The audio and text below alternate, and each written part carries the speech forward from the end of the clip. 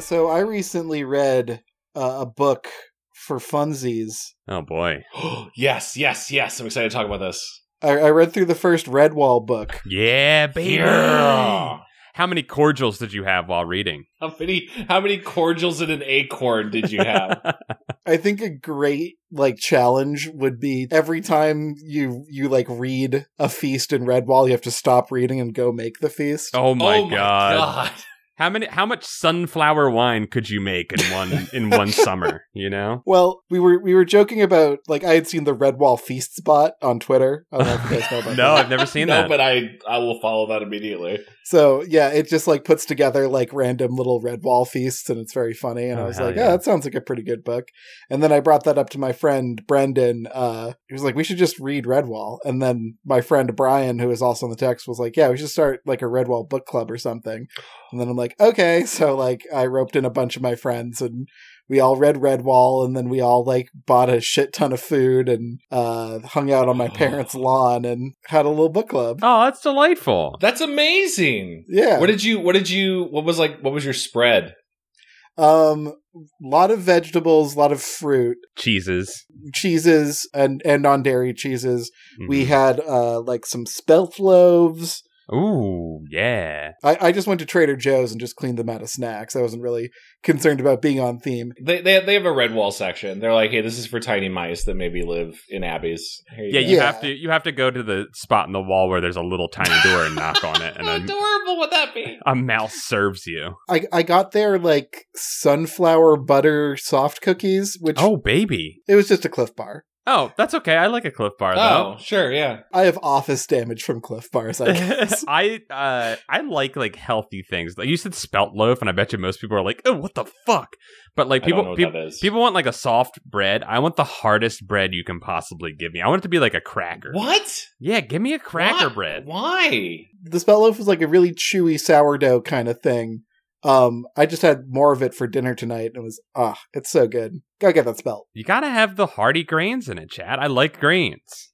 See, I'm more if it was okay for me to just eat raw dough, I would prefer to do that. Okay, that's fair. I would also like that. It's also a $6 loaf of bread, depending on where you get it, so it's kind of not super worth it, but it's still delicious. Yeah.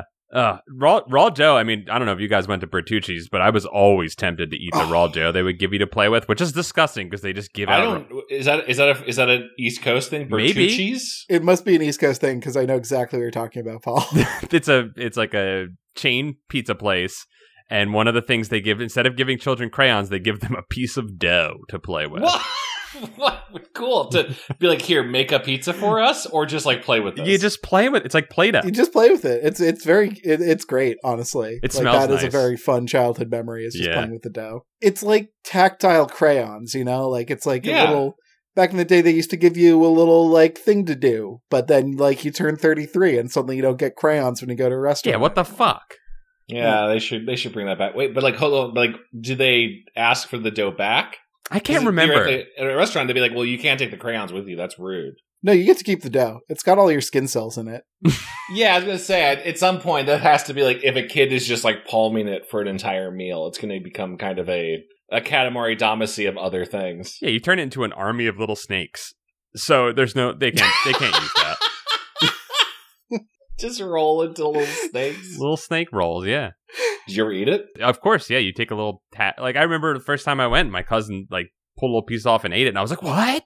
You can't do that. That's dough." Because as a kid, you're taught that dough and cookie dough is poison. Yeah, you're taught there's an order to the world, you know? Yeah, I wasn't taught that until I was about 30, and definitely would just eat raw cookie dough out of the tube. I will do that as well. I don't give a shit. I will eat a raw egg any old time. I don't care. Well, Rocky did that. Yeah. And I grew up with chickens in my backyard, so I never had to fear for, salmonella in my eggs at all.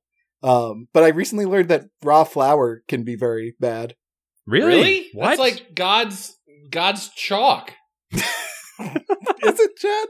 I've often heard that said, but you're just confirming that for me. Yeah, that's something that's definitely been said. I don't know why it could carry diseases or harm you.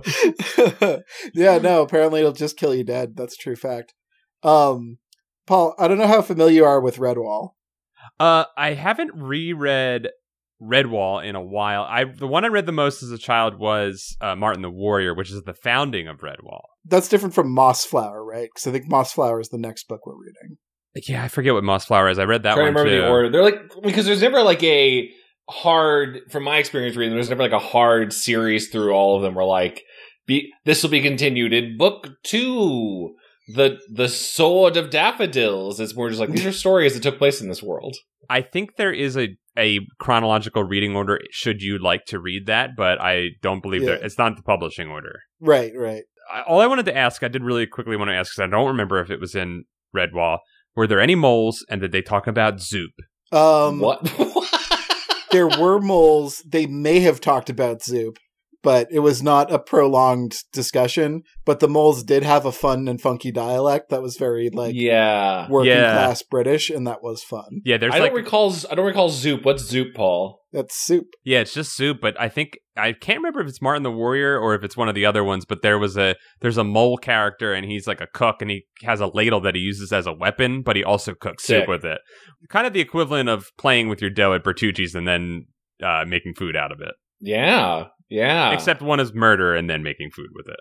Well, in Redwall, Cornflower, who's like the flyest bitch in Redwall, totally scalds one of Clooney's rats with a pot of vegetable soup, and then she whips her lantern onto a siege engine that they've rolled up to the tower. Oh, hell and burns it to the ground.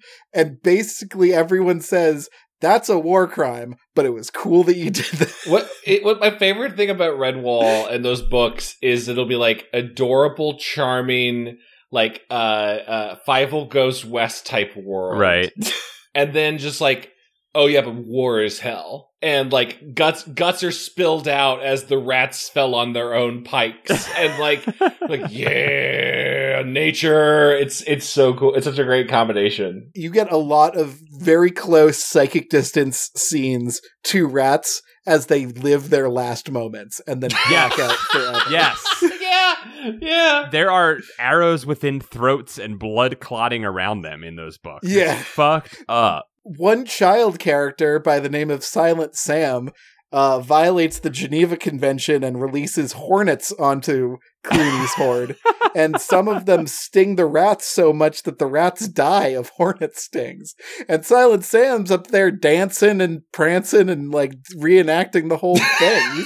He's a killer. I'm pretty sure hornets are allowed as a war weapon, because if you are capable of controlling hornets, you have carte blanche, because it's like, well, you figured out how to control hornets, so you're good. Yeah, I don't recall. Was it like a trained hornet, like a falconer, or more just like I have hornets in a gun? No, it was they found like a bucket. And they put the hornets in a barrel, and they Donkey Konged the barrel down onto Clooney's horde. Yeah, those would be pretty big, actually. Like, yeah, hornet sting to a rat creature that'd be pretty vicious.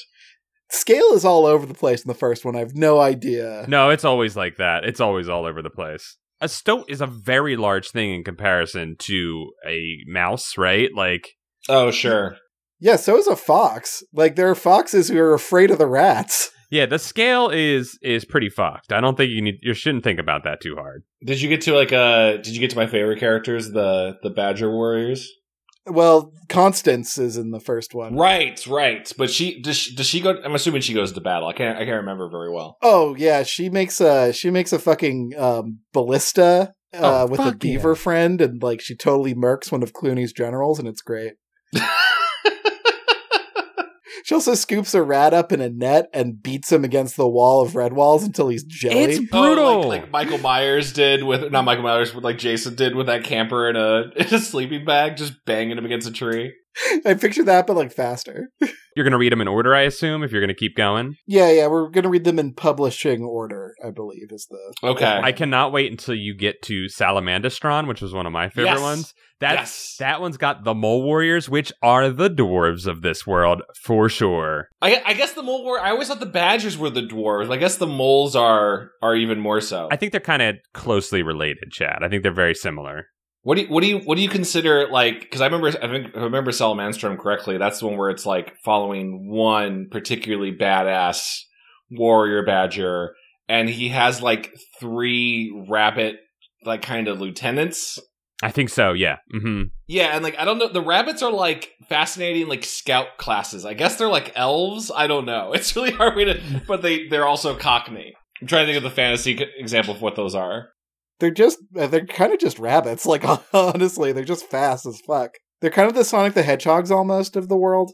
Yes, that's a class. Speedster. A speedster, yeah. When Basil Staghair shows up in the first one, he's just running circles around Clooney. And I'm like, well, why don't you just slit his fucking throat, Basil, get this over with? But then he twists his ankle, and that's the end of that. He's doing styling points on him, like Devil May Cry. Yeah. Classic hubris. Yeah. Don't trust a rabbit to do a small mouse's job. It's funny. I think you sped read that, Kevin. I wanted to be like, I'm going to join the book club. You read it before I could even like dig my copy out. I want to read at least one or two of those with you because I adored that series. Chad, what am I always saying? No time like the present, no day but today. Live, laugh, and love. At least half of that is a quote from Rent, I think. I would love to find an excuse to read one of these on the show. I know, Kevin, that'd be great. You're in a book club now, and I don't want to besmirch the sanctity of your book club, but if we ever got a chance, I would sure as hell love to read one on the show. I'd count that as a Goosebuds relevant top one to read, not just because it's a good book, but like some of those were published in the 90s. Yeah, they're young adult. Yeah, totally. I'd read that again, and Redwall at least is separated into 3 books, and that means we get to do 3 podcasts about it. That's the rule. Maybe you guys are the ones that tell me it's not Brian Jacques, but it's like Brian Jakes. It goes like cakes. It's Brian Jakes. Oh my god, it's Brian Jakes. Wow, I never knew that. Okay, I call him the Beej. The Beej. BJ. Did old Beej, did he ever write like a spooky one? Like one of the 30 books is just like, the haunted castle of clams. Chad, actually, he has a book of horror tales, and it's something I've always wanted to read. Maybe that's the one. It's called Seven Strange and Ghostly Tales. Well, hey, if you want us to read that one, you could vote for it on Patreon. And I guess we're wrapping up this episode. If you want us to support the show. Great episode, guys. Great episode. We should talk about a Goosebump book, shouldn't we? Yeah, let's try it. Mayhaps we should go on an adventure. By the way, welcome to Goosebuds. I'm Chad. Hello, I'm Paul. Hi, I'm Kevin. I psychically willed Paul to say his name before mine. And this is usually a podcast where we read a book and discuss it in the show, but also sometimes we do these adventure episodes where we will read through a choose your own adventure book on the podcast, and one of us will be the DM/GM/BM bookmaster. Our BM is the official nomenclature BM in our world. BM. Today I will be y'all's BM with a copy of a Give Yourself Goosebumps book that I rescued from home in Indiana, dug through the basement and found this classic Give Yourself Goosebumps, number 23, Zapped in Space. Oh, hell yeah. I do want to say, we were prepping to do this episode, and we talked about how we wanted to do the adventure book based off of the series that we just read, Invasion of the Body Squeezers. Yes. But apparently that one is H2F. And if anybody has a copy of it and would like to donate to the show, or like temporarily donate it to the show, and we can send it back, we will 100% take care of it and send it back, because that shit's like $200 on the internet. Yeah. Some of these Give Yourself Goosebump books, for whatever reason, were just like, I don't know, not archived as well, and they vastly, some of them are like $3, some of them are $200. It's really weird. I went looking in all my normal places and could not find it. So instead, we're going to get zapped today. Yeah. I was happy to have this one in. Old Chad had bought this and read this as a child. Old child Chad. Little child Chad read this and gave himself goosebumps. It's got a 2-headed, 4-armed green alien. Real piece of shit coming down the ramp. Yikes. And I'm excited for you guys to encounter it. Paul and Kevin, as a collective main character for this, how do you all want to play it? Well, I shall be the rat portion of the brain. I shall make all the decisions. Oh, yeah. As one of Clooney's horde.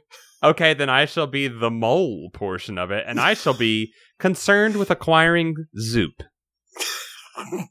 Okay, wait. So that's different than the rat. I guess the rat and the mole, they're both very primal. No, the rat could not care for Zoop whatsoever. No, Okay. no. But This is a feral child, is what you're telling me, essentially.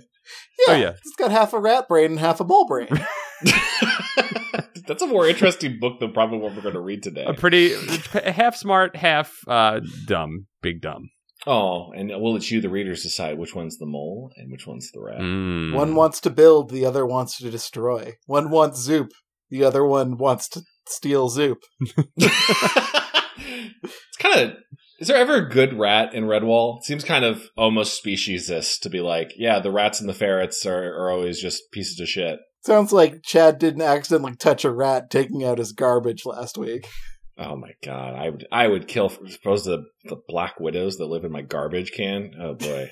Quick lightning question: good or bad guy? Raccoons. I'll come down on bad because raccoons can kill you with their shit. Ew, gross. Ew, gross. Their poop has like brain virus in it that'll kill you. Sure. Yeah, because raccoons can, like, you have to worry about raccoons hurting your dogs and stuff outside if you leave them out. Don't leave your dogs outside, but like, yeah. Cute but evil. Okay. Yeah. I think they are going to be more likely to be hired by the rat army than to defend Redwall. Sure. I'll say that. Okay. I don't know if you can hire one is the thing. Like, what price is enough for a raccoon? You just say there's a whole bunch of hot dogs in there. That's probably the price. Got the hot dog Zoop here. Come on in. You guys listen to that Limp Bizkit album about the hot dog Zoop? I don't know if they have raccoons in England. Really? Wait, I guess I've never seen one. Are raccoons like a North American mammal? Wouldn't they have to be? Because, like, the hats were all the... Yeah, there are no raccoons in the British wilderness. That's true. We did invent those hats here in America. Huh. Why didn't we make that, like, our national animal?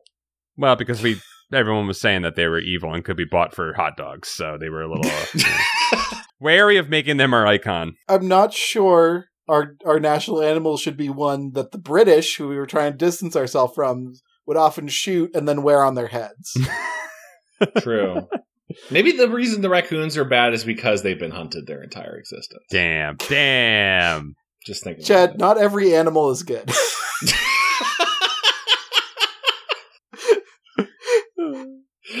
Are we going to play fast and loose with how many lives you both have in this book? Yeah. A rat dies many times before he truly decides to quit this book. All right. I'll do my best. You boys ready? Yo, let's see it. Let's go. Let's get zapped. Okay. This can't be the place, your friend Katie cries. Talking Heads reference. Cool. This is not my beautiful place. This is not my wife. This is not my beautiful rat. It's the right address, your other friend Jordan replies. He reads from the yellow flyer. 112 Front Street. You stare at the shabby brick building in disbelief.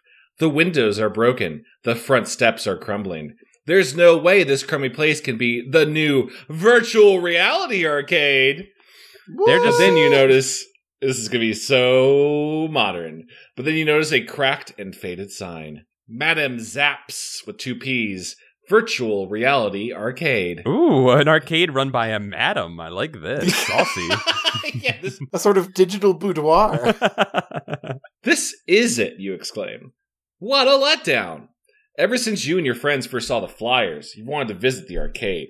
You bicycled all the way here from the other side of town. But this building looks as if it's been empty for years. You and your friends climb the crumbling steps.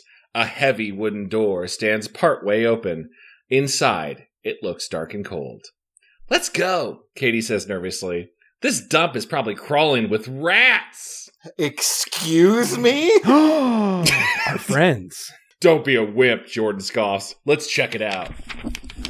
You step inside and find yourself in a circular, neon-lit room. Posters line the walls. In between the posters stand small plastic booths. Each booth contains 4 bucket seats in front of complicated control panels. Wait, what? This is already, I'm like, this is a communal? Okay. All right. You wonder why they put a high-tech room in such a junky building. It's almost as if the owner didn't want to attract too much attention. Cool, Katie exclaims. Check out these posters, Jordan cries.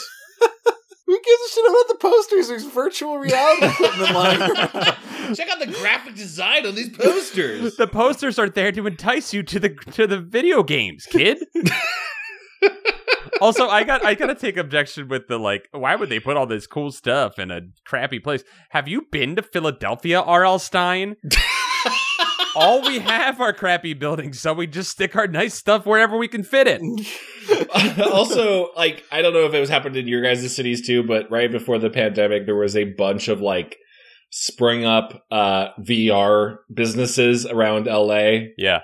And they always looked incredibly janky. Like, they clearly had a couple Oculuses and Vives in there, and they spent all their money on that, and there was nothing that looked good about the building they were in. So I'm totally buy those.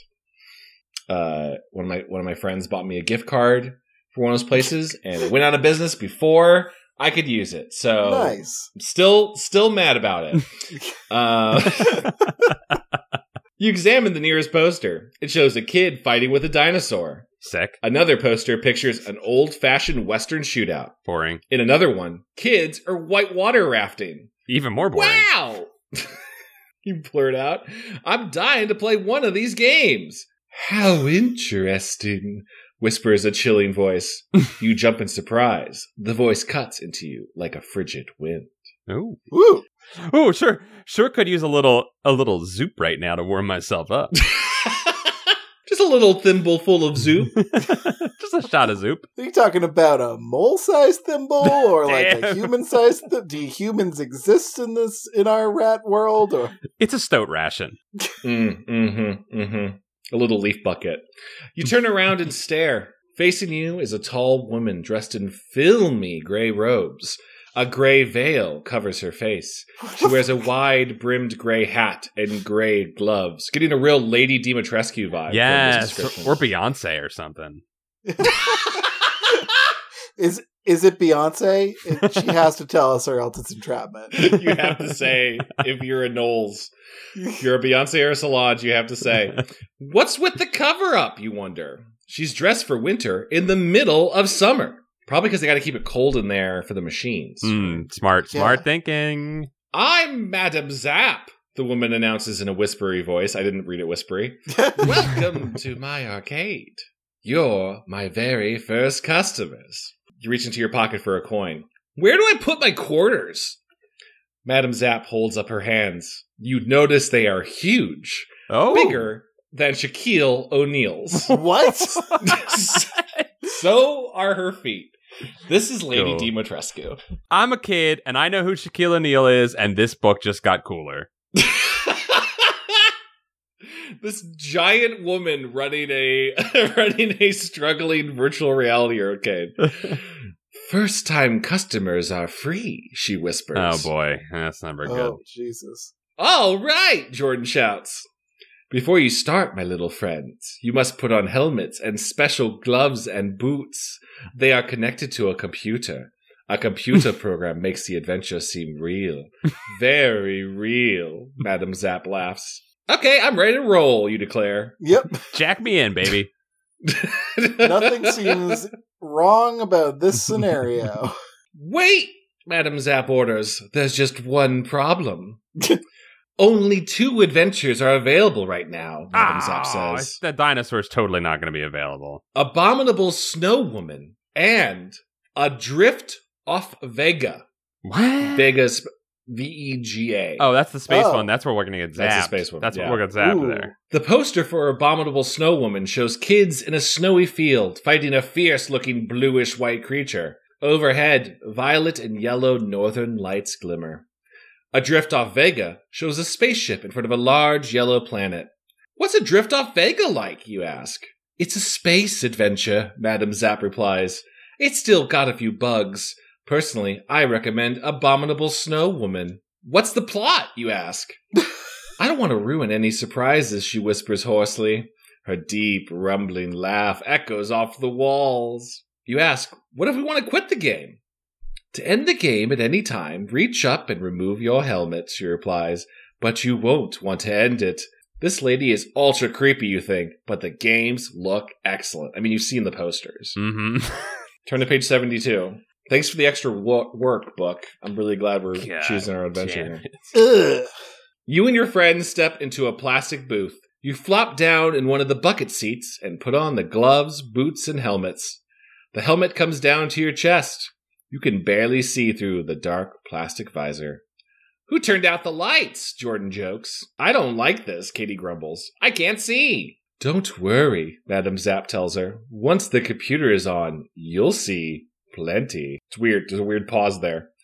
She plugs wires from the helmets into the console. Which adventure will you pick? She asks. Her whispering voice sounds like waves breaking against the shore. It's like an Enya music. I pick Adrift Off Vega, Jordan announces. Me too, Katie echoes. You hesitate. The poster for Abominable Snow Woman looked more interesting to you, but you aren't sure you want to play it alone. It might be more fun to team up with Katie and Jordan. Don't tell me what I think.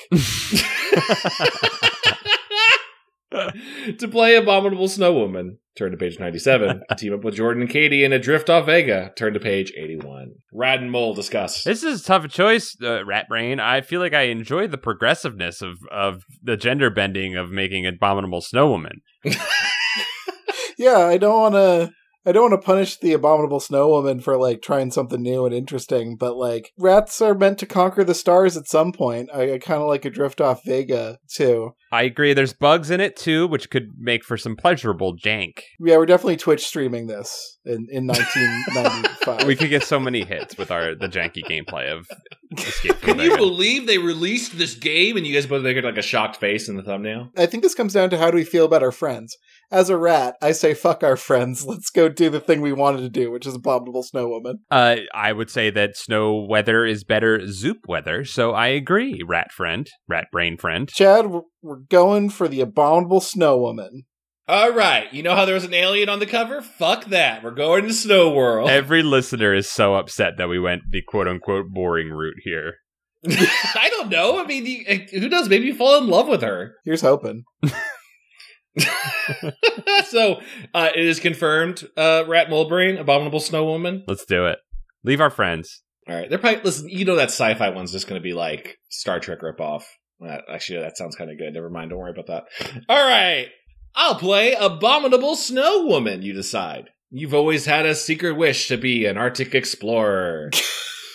Excellent choice. Madam Zapp throws a switch.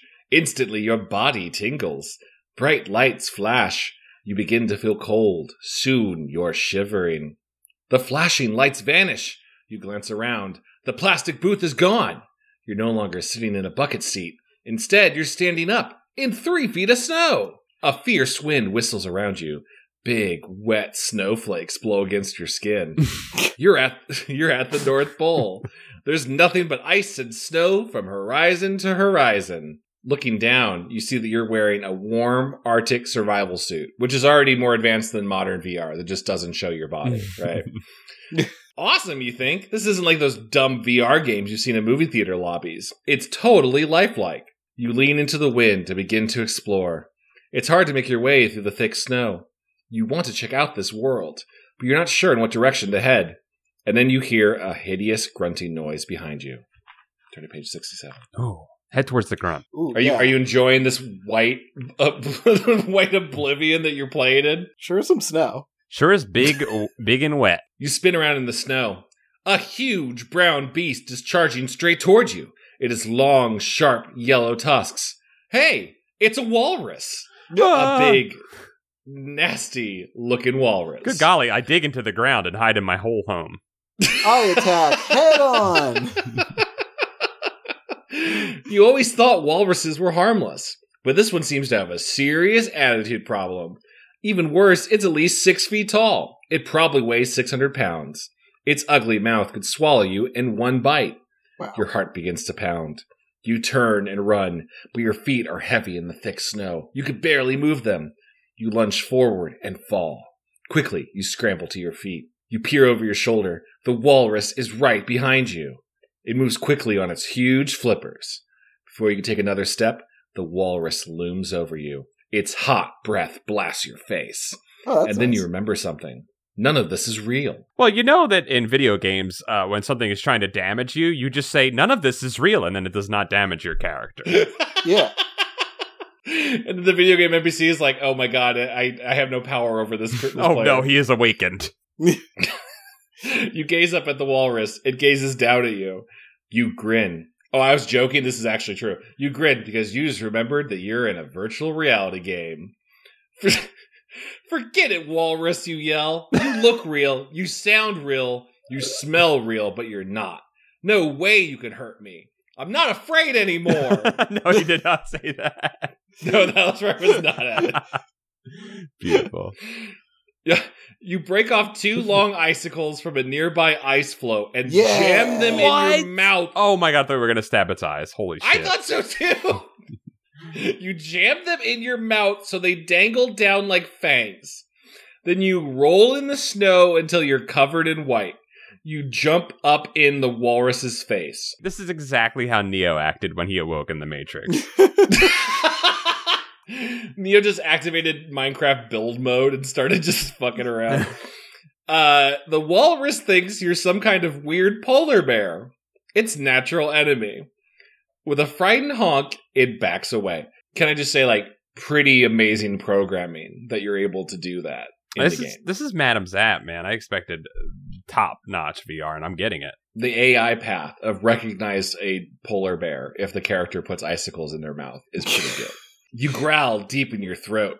The walrus flops away as fast as its flippers can take it. Yes! Virtual reality rules, you think.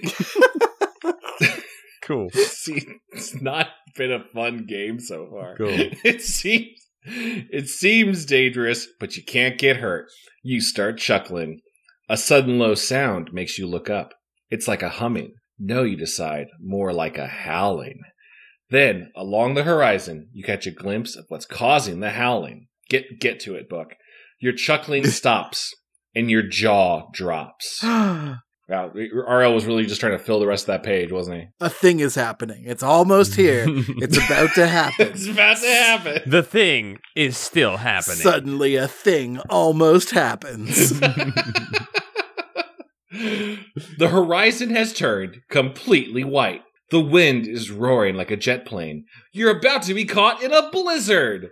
In seconds, the snow is falling so thickly, you can't even see your feet. You try to push on, but the wind pushes you back. You run into a snowbank and fall on your face. Your mind tells you it's not real. But to your body, the snow feels hard and cold and wet. Outside the helmet, Madam Zap is just like, I don't know, packing ice around you, I guess. Your parka catches on a piece of ice. Rip! You glance down. There's a hole in your coat!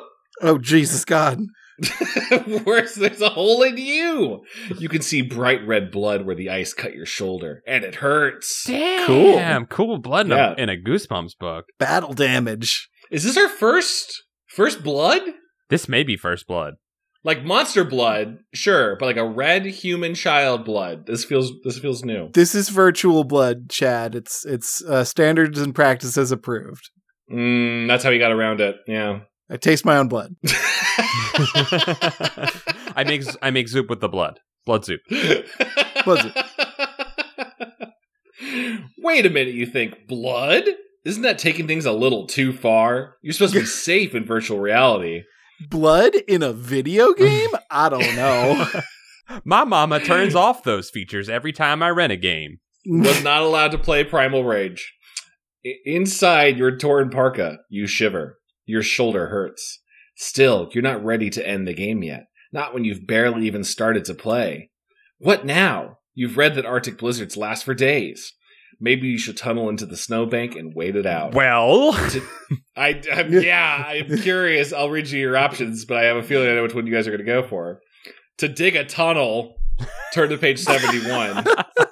To keep slogging through the cold, wet snow, go to page 135. This is why we pick traits before we play the game, because synchronicities happen and it's beautiful. I cannot stand in the way of mole brain on this one. We gotta dig that tunnel. I see an opportunity to dig, and I will dig. Okay, all right. That is unanimous. I'll tunnel into the snowbank, you tell yourself.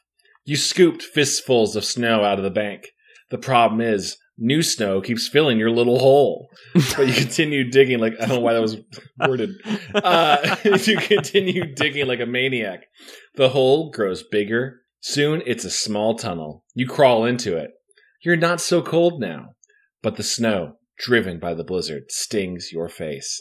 You keep digging. The hole gets deeper. You grow even warmer. Soon, you're sweating. But you're in a rhythm now. You make the hole wider, deeper. You are becoming mole. You keep digging until you hear a terrified cry. Fire! Fire! What? Okay. Yeah. What? Oh, jeez. Fire! The voice shrieks. You glance around. You're no longer in the snowbank. But where are you? Thick black smoke fills the air. The smell of burning rubber and plastic chokes you. Your skin feels hot enough to melt. You touch your face and feel the helmet. You're back in the virtual reality booth, and it's on fire! What? Katie and Jordan have already scrambled out of the booth. Ripping off the helmet and gloves, you jump back right into the hands of Madam Zap. Whoa. You shorted out my control panel, she shrieks. Whoops. It seems you dug your way right through the control panel. You wrecked the virtual reality booth. What?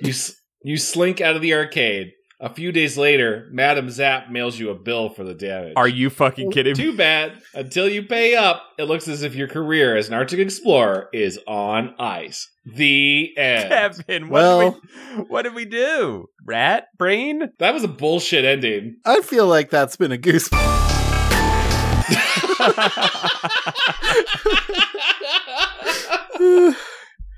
Yikes. Man, that kind of just makes me want to not even engage with Arctic Explorer anymore and just go straight to space. We should go back to Alien, and we should do Alien, I think. Okay. That seems... Yeah, I would love to know about the character of the Abominable Snow Woman, but maybe that could have been a thing that you encounter and not a walrus. Methinks that RL is funneling us towards the alien bugs that he wants us to see very badly. Yeah. He needed to give you an early choice, but he didn't actually want to plot out an entire snow adventure. Right. Wow. That's like, you guys did the right thing, I think, in your only choice. I don't think continuing into the snow was right. As a mole, I agree. This isn't about what's right, Chad. This is about what is true in RL's brain. He's seeking for a deeper truth? Yeah. Do you think RL did research where he played a Virtual Boy before he wrote this book? And he's like, if you were to dig forward while playing this, you would dig directly into the Virtual Boy. So I would probably maim anyone that's in front of me with my claws, he says. I think to RL, virtual reality is playing checkers with Ritz crackers. Wait, what do you mean? Unpack this. I mean literally playing a game of checkers with Ritz crackers instead of pieces, and then eating the Ritz crackers when your pieces go away. That's virtual reality. Because he gets to eat the game? Yeah. Cool. God, that sounds pretty good, actually. That actually sounds like a delicious way to play checkers. One person's ham, the other person's cheese. Oh, and if you God. jump them, you get to steal their meat or cheese and attach it to your cracker for eating later on. Oh yeah, that's how you king yourself. Y'all, yeah. Lunchables, you listeing to this podcast? You want to be relevant again? Get on this. Get into my virtual reality zone where you can eat your checkers. All right, rewinding back. I want to play Adrift Off Vega, you tell Madam Zap. Madam Zap shrugs. She clearly doesn't like this choice. It's your choice, she says, but you may be sorry you didn't take my advice. No, clearly it was bad advice, Madam Zap. Before you can answer, she shuts the door to the booth. Through the helmet visor, you see her throw a switch. Instantly, you're slammed hard into the seat. Your whole body presses against the cushions. You feel as if you weigh 1,000 pounds. Oh, hell yeah. A deafening roar fills your ears. It sounds like 1,000 jet engines powering up at once. The booth shakes and rocks. This must be what it's like to take off in a real rocket, you think. It's so cool. The noise of the virtual engines grows even louder. The booth shakes even more. There's one last heavy bump. Then silence. The walls of the booth vanish. Whoa, where are you? Probably space. Kevin, how's it feel to be the first mole rat brainchild in space? It's full of stars, Paul. Would that be like one of the greatest punishments a mole could have is like, because they're mostly blind, right? Uh-huh. I understand the stereotypes. Mm-hmm. Like you put them in a void of space where they could breathe. Mm-hmm. They're going to be looking for dirt, something to hold on to, and they're just going to be floating in nothing. I agree. There's nothing to dig, but you're kind of in the most underground you could be because there's no light around. You think maybe that's what their heaven is? But also, there's whole new worlds to dig. Like, yes, the transit is a little problematic for a mole, but that's nothing compared to the infinite vastness of space. Infinite dig. Okay, sure. So like Dr. Manhattan, a mole just flies through space looking for new worlds. Don't we all, Chad? Yeah, I wish. All right. Okay. All right. You're in a large room. The metal walls are painted gray. What an exciting environment. On your left is a heavy, round door. On your right, a huge window through which you see millions of stars. Beneath the window, you notice a small hatchway. It's probably the Jeffries tubes. It's perfect. Just the way you imagined a spaceship would look. You peer out the window. A big reddish planet with yellow rings swims into view. It looks kind of like Saturn, but the colors are different. This is a way cool ship, Jordan exclaims. Yeah, and it really looks like there's a planet out there, Katie comments, gazing into the blackness. You reach out to touch the thick plexiglass of the window. It's cold. You knock on a metal wall. Clang! It all seems so real, you agree. It's awesome! I wonder when the adventure starts. At that moment, the big round door crashes open.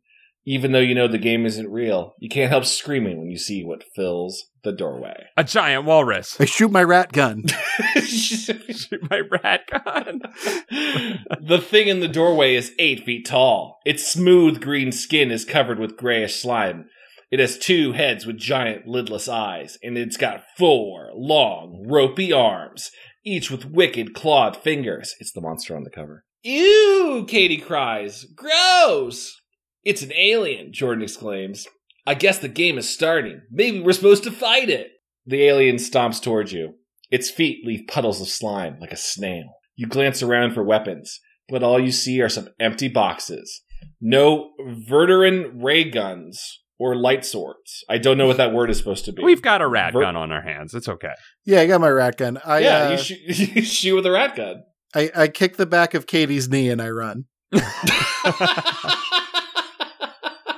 That's really smart, rat brain. She was the weakest of us, and she should die first. She showed fear to it immediately, so yeah, it's gonna go right for Katie. The alien's 4 arms wave wildly. Black drops. It's just waving its arms. Black drops of goo fly from its fingers and land on Katie's skin. Ow! She cries. It burns! Don't be dumb, Jordan scoffs. How can it burn? This is virtual reality. You can't get hurt here. That's what you think, Katie snaps. She holds up her arm. Ugly red blisters are popping up all over her skin. Cool, Jordan exclaims. That looks totally real. It is real, Katie complains. This is no fun. I'm getting out of this game. She reaches up and pulls off her virtual reality helmet. And then she screams. She pulls off her own head. Nice. That part's not real. Oh, damn! That was so cool. That was the coolest part of the book. Stop writing it better, Chad. What's the matter, Katie? You cry. You and Jordan quickly pull off your helmets. Then you understand why Katie is screaming. Even without the helmet on, you're still in the gray metal room. The alien is still there too. What's going on? Jordan cries. Why are we still here? Don't panic, you call. It must be a glitch in the game. It's not a game, the alien says in a hollow mechanical... Oh, let me do it again. It's not a game, the alien says in a hollow mechanical voice. Nice. You notice a metal speaker attached to its neck. Used to be a smoker, huh? Kevin, that's very good. What do you mean it's not a game, you demand? Of course it's a game. We're in a virtual reality arcade. You can't tell the robot, like the computer program, it's a simulator. Okay. Wrong, the alien announces. This is real. We kidnapped you from the arcade. Your head spins. This must be part of the adventure, you think. It's gotta be. No way, you tell the alien. This is all part of a computer program. Would you like another demonstration of my reality? The alien asks. Before you can answer, it snakes a long, slimy arm around your neck and starts to squeeze. Help! You can't breathe! I whip him with my rat tail. He lowers defense. I hit him with my Zoop Scooper. At last, the alien relaxes its grip. You gasp for air. Now, do you believe I'm real? The alien asks. You nod slowly. It must be true. You're really in space. The alien really did kidnap you. How did you bring us here, you ask? Easy, the alien replies. We built a transport pod to look like a virtual reality booth. But why? Katie asks. Best question in the book. Mm-hmm. What do you want with us? Just then, a panel in the wall chimes softly. A voice says something in a weird, whistling language. Excuse me, the alien says after listening to the message. I must leave for a moment. When I return, you will do as I say. The alien slimes through the door. I want to go home, Katie wails. We can't, dummy, Jordan moans. We're stuck here. You force yourself to think logically. If we can overpower the alien somehow, maybe we can force it to take us home. How can we fight all those arms? Jordan protests. I say we try to escape through that hatch. He points to the small hatch underneath the window. To fight the alien, turn to page 48. To escape through the hatch, go to page 28. I wonder what you guys will say. Hatches are like a metal tunnel. I was going to say, I think a rat's inclination would be to flee the ship. A rat's inclination would be to live within the walls of the ship, and perhaps the hatch would lead to there. Oh, that's true too, but you seem like you're in a fighting mood with your tail and your rat gun. Oh, I'm in the mood to fight, just a fight I can win. Okay. Okay. All right, well, let's go. Let's burrow. Let's burrow into that hole. Yeah, okay. I rat hatch. It's never backfired on us going with the mole brain. No, yeah. I mean, even the book agrees. It says, this one is a no-brainer. Quick, you cry. Let's get out before the alien returns. You yank a lever underneath the hatch. It springs open. Sure. You know. You and your friends crawl through. The hatch clangs shut. You glance around. You're in a small room with 4 swivel chairs and a control panel in the wall. What? Okay. A sign on the control panel says, Emergency lifeboat. Press red button to start. In English? In English. You press the red button. A horn goes, Ooga! Ooga! Oh no, Katie cries. They'll hear us. But the lifeboat starts up with a thump. You feel it begin to drift. You hear a loud whooshing noise, and the small ship takes off. You glance through the porthole. We did it, you exclaim. We got away. Your small craft is pulling away from the huge alien ship. From here, the alien ship looks like a big blimp. The lifeboat moves farther and farther from the alien craft. Soon, the big ship is just a speck in the distance. You're adrift in space. Yeah! Yay! Everything controls on this thing. It doesn't take long to figure out the lifeboat's controls. Oh. Black buttons. Oh, yeah. Oh, yeah. Black buttons fire the engines. You steer with a joystick. Cool, Jordan says. This thing is easy to drive. Yeah, right, Katie mutters. But where can we drive it to? We have no idea where we are. Or where Earth is from here, you add. How will you ever get home? You gaze at the porthole. A pinpoint of light in the distance grows bigger. Soon you can see there's another spacecraft, shaped like an X. What? That'd probably be a Cylon Battlestar. Or there could be a Jason on there. Or it could be a Luke Skywalker car. It could. You know, like his old car. Yeah, it's still got all that swamp goo all over it. Yeah. It's completely different from the other alien ship, you point out. Maybe the people in this ship can tell us how to get back to Earth. It's worth a try, Katie agrees. What do we have to lose? A button on the control panel is marked hailing frequency. Again, in English. Sure. Guys, English is the universal language. All other countries and species and planets learn to just, it's easier to just, we're not going to learn another language. It's better for them to just learn English.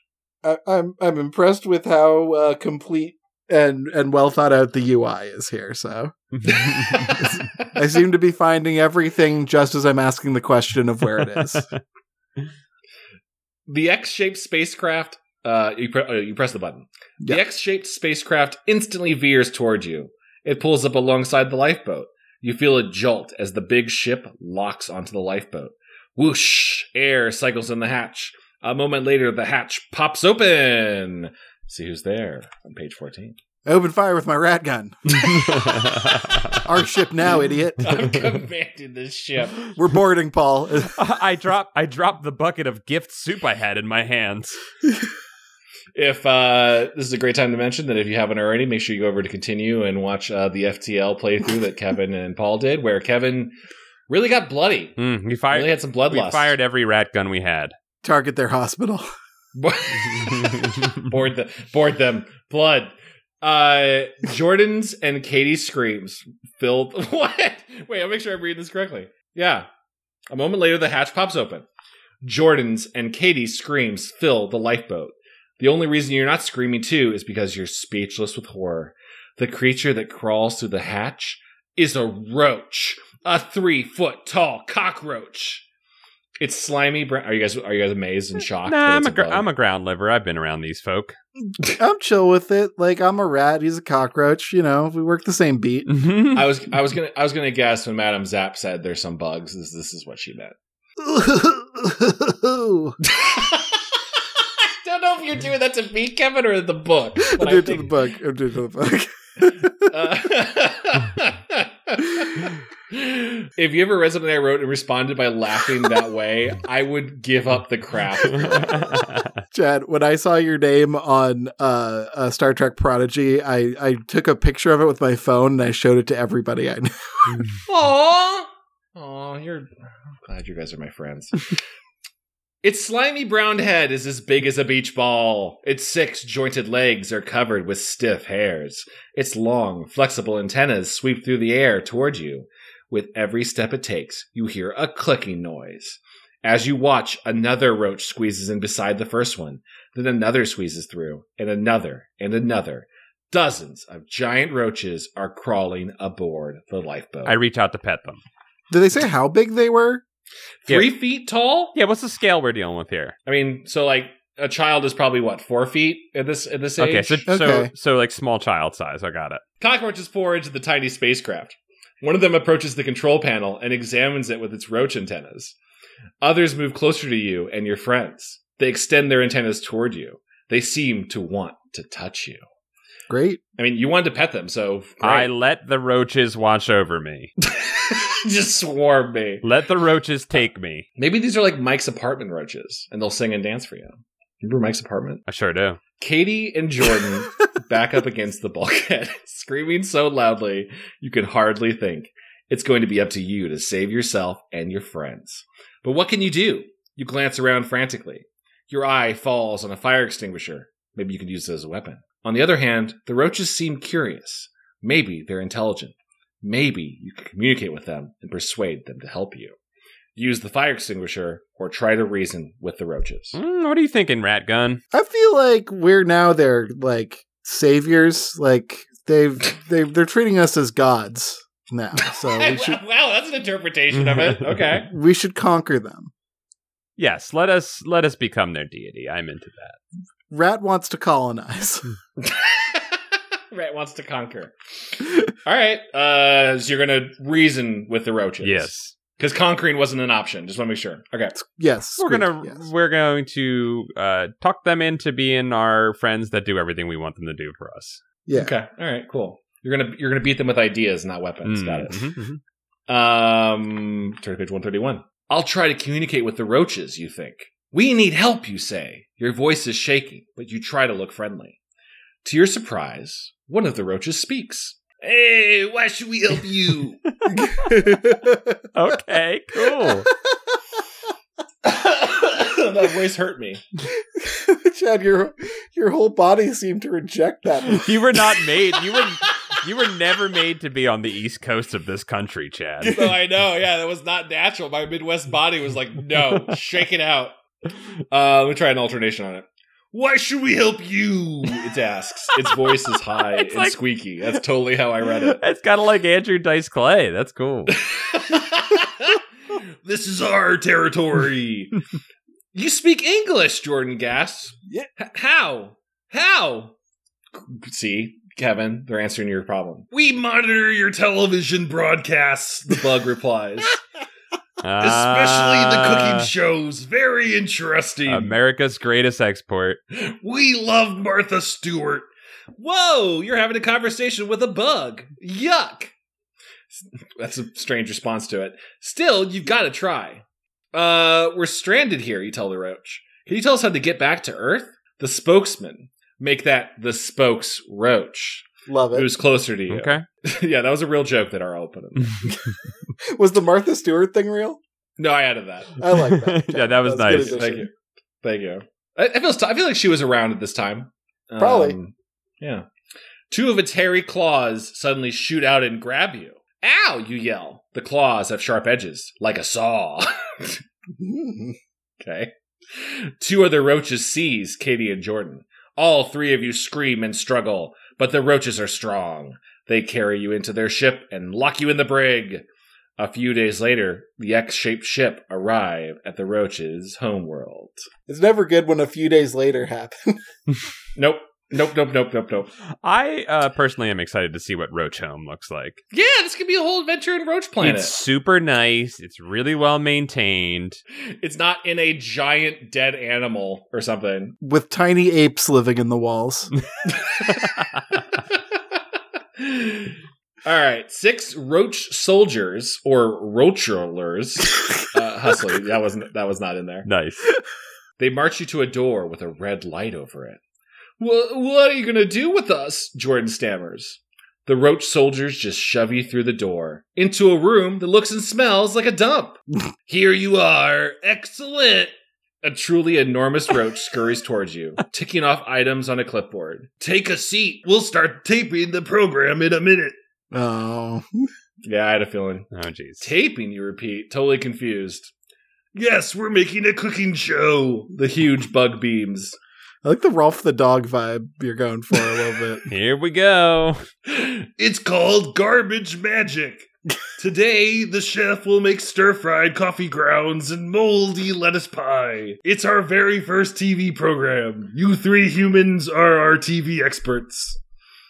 I was just thinking about the fact that it's like earth-based foods and sure, fine. Gross. I mean, great, Katie murmurs with a sickly smile. What can you do? You're trapped light years from home on a world ruled by giant roaches. If they want you to help them make insect TV, you have to obey them, no matter how gross it is. And hey, it's better than working in Hollywood. Wow. I added What that. okay. Oh, wow. I thought I was like, Dave, he's really burning on your profession, Chad. Well, Madam Zap warned you there was bugs in the program. There it is. Yes, she wasn't kidding. The end. Oh my god. Well, I like your Ralph voice that you put on at the end there. I thought that was a nice touch. Thank you. I think that's the way we go out on a Ralph.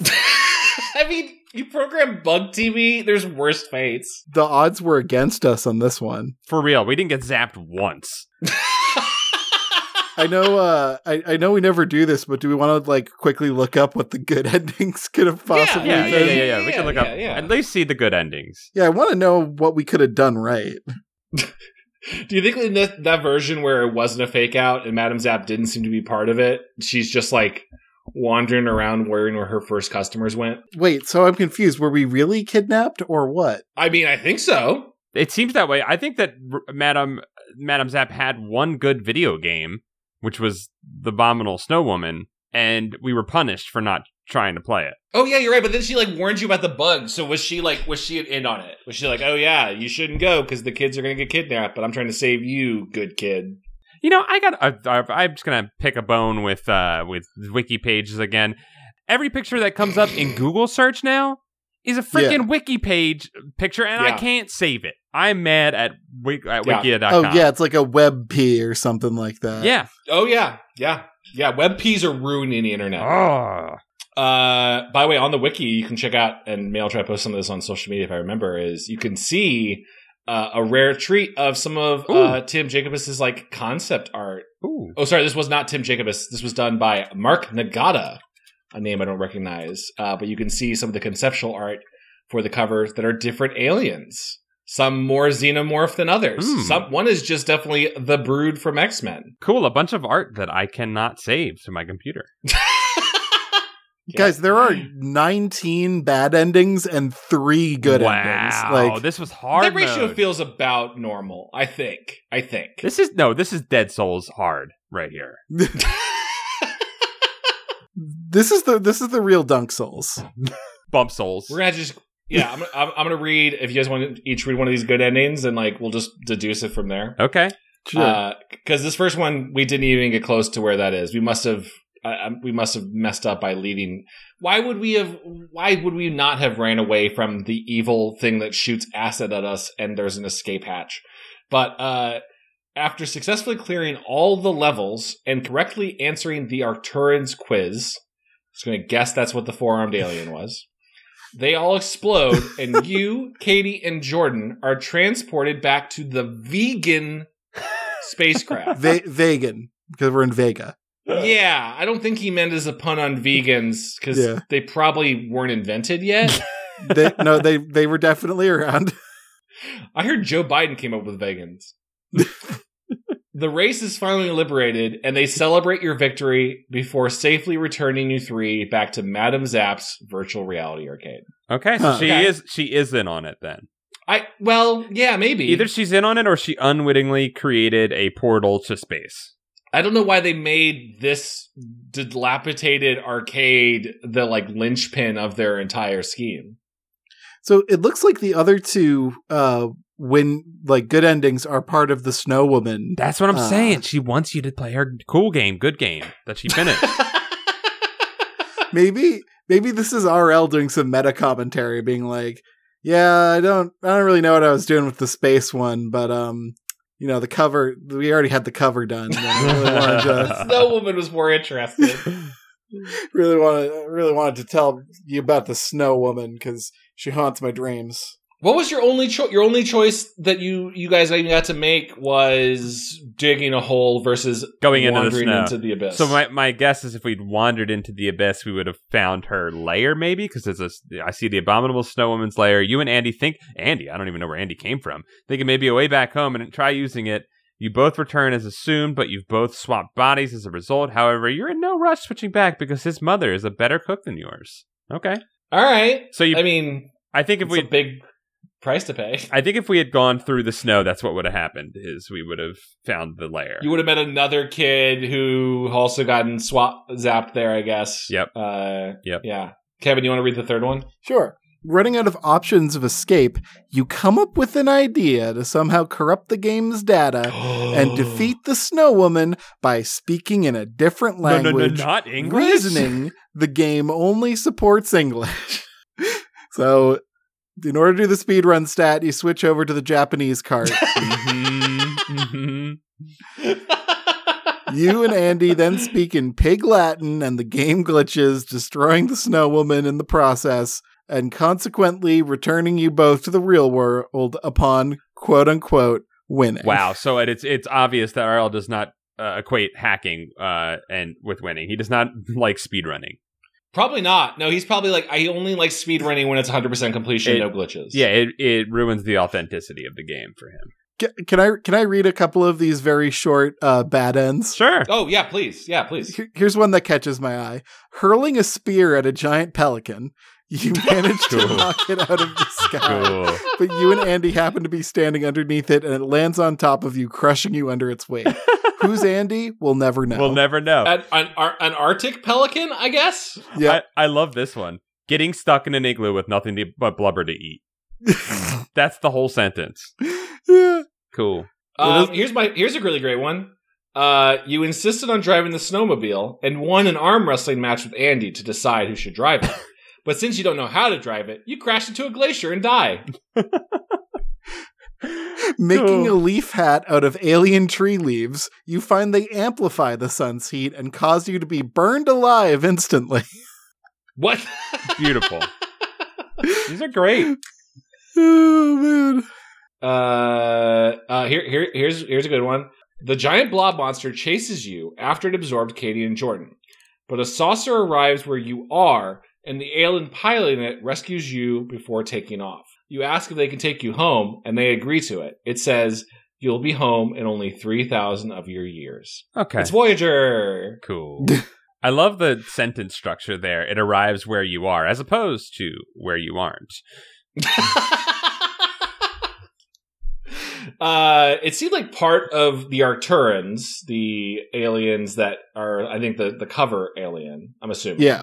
It seemed like a lot of their stuff was like games of chance or like levels. I noticed in the book there was like there was like a maze. Mhm. There was a word find, like a letter scramble. So these were some gamey aliens. As we can see, everyone in this space reality is obsessed with English language television. So what they're trying to do is recreate cooking shows, game shows, shows where you create some sort of material that actually heats your body up to the point where you're burnt by the sun. You know, all the classics. Yeah, and I'm looking at the book right now, and there appears to be a whole chapter dedicated to ham and cheese Ritz cracker checkers. So you would have dominated that. It's truly a game only RL could beat.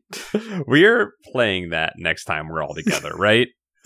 Yes. My God. Oh, we're gonna feast. We're gonna feast like the small rats and moles and badgers we are. Well, boys, I'm sorry. I feel like you guys had a pretty brutal time in space, but I'm glad you got to read through this. I'm sorry I couldn't give you a better adventure. Chad, thank you for reading for us. You picked a hard one, but it was a worthy challenge for our mole rat brain. Yeah, Chad, you kicked the shit out of this, and I appreciate you. Oh, thank you. You guys did a great job. I am going to send this back to Indiana, where I will never look at it ever again. It can't hurt us anymore. I think that's been a Goosebuds. Things that you should check out. We've already mentioned you need to go check out Continue and the wonderful FTL full playthrough on the Continue channel with Kevin being. Were you captain or Josh was captain? Josh was ultra captain. I think Kevin was essentially tactical, and I was kind of group id. Yeah, and I was working the comps. Yeah. I mean, Kevin, to be honest, from my perspective, you were the power behind the chair. Yeah, I was the vizier. You should check that out on the Continue show on YouTube. Yeah, Kevin, you got a book out that you can get. I do. It's coming out very soon. It's called Space Kings, and it's a tabletop RPG. You can listen to me and Paul and Josh and Nick play it on a little show called Pretend Friends. We play a tabletop RPG called Space Kings, and it uses cards instead of dice, and it's really fun. And I've been promoting it a lot lately, so I'm kind of struggling for new ways to say please go to spacekings.space and check out my book and please buy my book. But you should go to spacekings.space and please buy my book. Please buy his book. Buy the book. I did. Yeah, I did. We also play a little bit of it on this show. We played a little Goosebuds RPG, and we might be doing that again one day very soon. We gots to do that. Yeah, I got to find out what happened to Dad. Kevin, you gave us one of the most amazing tabletop RPG cliffhangers I've ever had, and I'm totally gonna live up to it. All right, I haven't created any unnecessarily large expectations. You also, as we said, I think earlier in the episode, of course, if you want to support the show, of course, go on to your favorite podcast app, leave us a review, that sort of thing. But what it can help us even more is you can go to patreon.com/goosebuds and pledge to support the show. It gives you access to our very cool Discord. It lets you vote on which books we're going to read next. Gives us access to our bonus Camp Goosebuds episodes that we do every month. They're a real scream. Yeah. Guys, I'm gonna go eat some crackers. I'm pretty hungry. I'm gonna go sip some strawberry cordial. Sweet berry wine. I'm gonna go back outside and I'm gonna shoot off my rat gun. Oh, what a day in Philadelphia. Until next time, see you guys. Bye. Bye. Bye-bye.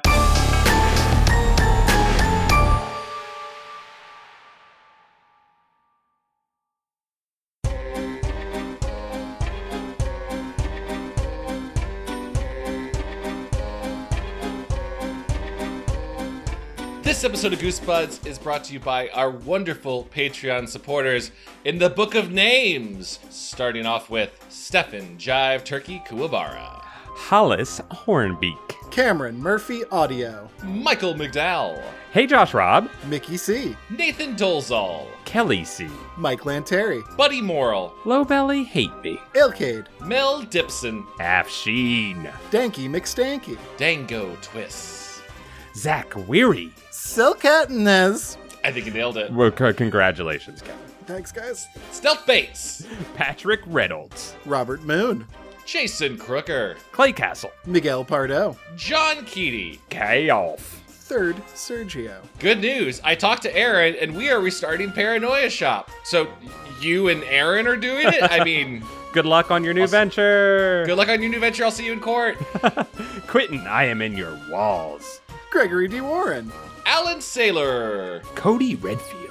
Bradford Coulter. Aiden Alexander Dace, Jar Jar Slinks. Chosen One. Levi Than, Up in Champ. Jonas Eggman. Maloyster, Carl. Broccoli here. Recipe still incoming. Just need to find a pretty bulb. the John D. and Catherine T. MacArthur Foundation, Elusive Koala. Yanni Markovina. Alicia Grafe, Joe. Brooke Capital X. Jesus Christ, Wow. Christian Van Skeever. Drew Applegate. Jeremy Lowe, Brian Hopgood. Zach Connor. Patreon_donator, yo. Joe Spooky Digital Ghost Tierney. Tom Whittem. Andrew Jadsack just sold his script for Homework Strike to A24. What? God damn it, Jadsack. I'm seeing you in court. Lord Cornwallis, our attorney, has a word for you, Andrew. Have you seen the offices of Cornwallis and Cornwallis? Carson Birkenbean. Murph EP. Jonas Blatterman. Tevin Ticklebeam. Gnomish Ranger. Teehee, you silly goose. Sean Minogue. Rushy Glenn. Wiggle it! Paul Grasso. Chip Handsome. Matt McClellan. John Pigeon Hat Barber. Joe, regular name Scott. Alex Moon. The Robotic Dog. Sarah Kemp. Tanya Turtle. Vincent Modica. Luke Knoodles. Hugh Bolin. Zambambino. Juan Jalapeno.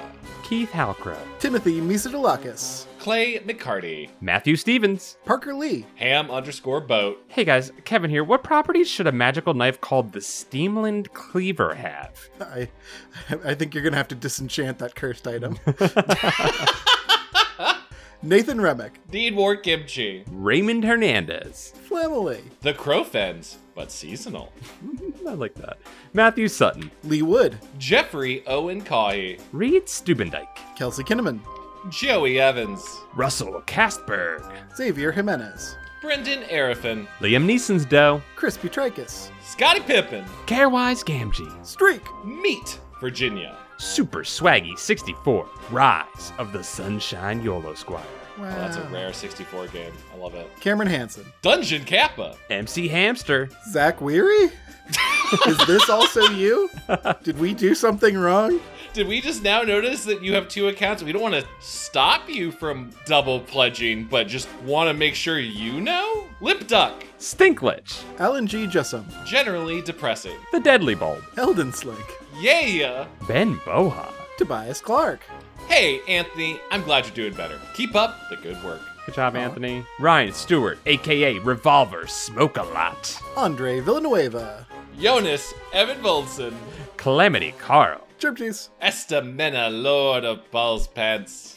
Nick Johnson. The Davy Boy. Kenny M. Stephen Day. Kieran McNamara. Diet Soda. I think we got out of order somehow. Ryan Carroll. Jeremy Bowser. Jackie Ledoux. Coleman Laguza. Lamb. Megan McCormick Mason. Ninja Breadman. A pair of Scots. Levi Kidder. Got little old moi pretty French. David Gray. Peanutberg, level 69. Bryce Diuri. Matthew Brettato. Dr. Chocula. Garbson. I am Cornholio. I need TP for my bunghole. Moon juice. Burger's lack of creativity this month. It happens to all of us, Burger. I feel you, Burger. We support you, Burger. Some of Chad's bird friends. Nicholas Maloney. Midwest Indigo 13. Thomas Jancis. SSJ Trogdor. Aaron Lord. Eric Horwitz. Tiffany Lee. Dr. Egg Drop Soup Man. Dunnage Warehouse. Lucretia McEvil. She'll send you to the Elm Realm. Damn! Your best friend's gonna be a mutant astronaut. Henry Torbert. Adam Knapp. Mike Spaghetti Jones. Logan Derby. Brad Schmelzer. Chick. Milkpunk. Mr. Misfire. Chris. Mandy Nasty. Llama Lad. Skulatoran. David Lynch. XXX. Brendan Fraser. 666. It can happen. Yoplin. Philip Reynolds. Soggy Newspapers. Chris Kaluk. Dakota Kemp. John W. Detroit Red. Nathan Gurney. R.R. Davis Crafts Ryanimator. Sounds like a good beer. Ooh, yeah. Ooh. Oh, hopefully not an IPA though. I don't like this. IPA. Yeah, I don't know. I don't know what the. I'll drink yours, Chad. If it's Oh yeah, I'll give you my IPA, baby. Thanks, buddy. Scott Wable. Kit Bush. 976 Evil. Elden Lord and Queen Consort to Best Girl Rani, Dr. Mr. Unimportant. Great choice, Dr. Mr. Unimportant. Agreed. Ronnie forever. Ronnie Forever, Bring the Moons or something. Rocco. Josh Howell. Kiwi of Lerv.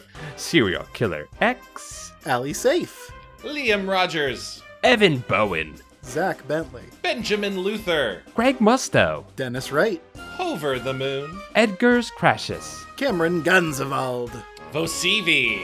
Matt Septor. Greg Gervasi, aka Vitizen, parentheses, close parentheses. Dakota Kipper. Hi, first time, long time. Ali Rose. Sprinkle Buns. Only 2 of us monkeys have escaped the torture of Lord Kevin's grasp. The rest are doomed to write more Goosebumps, so-called... Oh my god. It's, I need to know how it ends. I need to know how it ends. Wait. It goes on to the second line. Oh my Kevin's charismatic, chaotic cock-a-doodle-doo. That was unheard of. Maybe it's another one. Who knows? What's happening? What's happening? Kevin's just stunned by it. Did I do something wrong? I don't know. I mean, charismatic, chaotic, cock-a-doodle-doo sounds like a compliment. You ever see Rock-a-Doodle? That movie's great. I'm so confused. And no, it's not, Chad. It's a terrible movie. You're my Chanticleer, Kevin. It's an adequate pipe. What? Anthony Rodriguez. B. Jeff Webb, who is this Patreon subscriber's fiance, is a big baby and is well aware this statement is being read from the book of names. Congratulations, guys. Yeah, congrats. Congrats on being engaged and also for using the Patreon to shame each other. That's cool. That's beautiful, I Not think. shame each other. It's like whatever you guys kink is. It's fun. It's a fun thing they're doing for each other. I love it. Julius the Nice Dragon.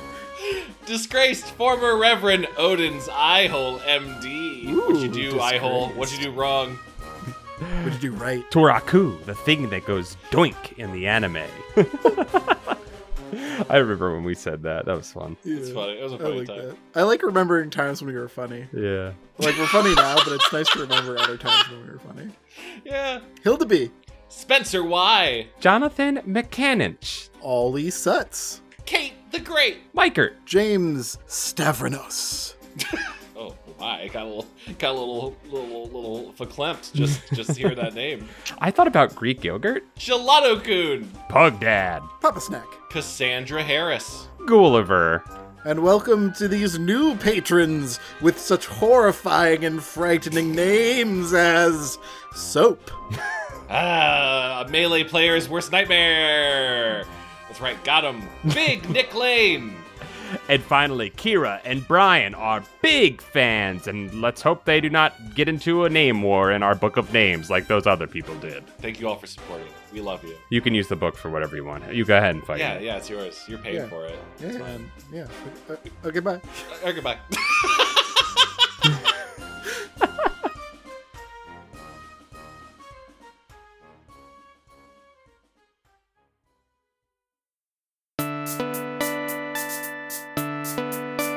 Flypaper.